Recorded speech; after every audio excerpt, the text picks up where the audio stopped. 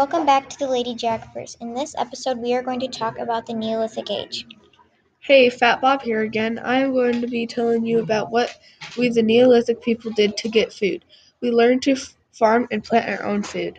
Hi, it is Susan again. We still kind of have it the same. We still farm, but the food we produce goes to the store so other people can buy it and use it too. Sometimes I, Fat Bob, had to travel by foot, donkey, or ship to get to some of the resources I needed, and normally I had to travel a long distance. Me and Susan still have to travel to get some of our things, but we travel in cars, planes, ships, and other things.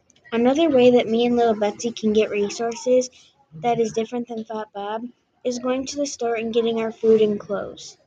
Thank you for listening to me, Fat Bob, and Susan talk about the Neolithic age. Hope you learned some things from us. Bye.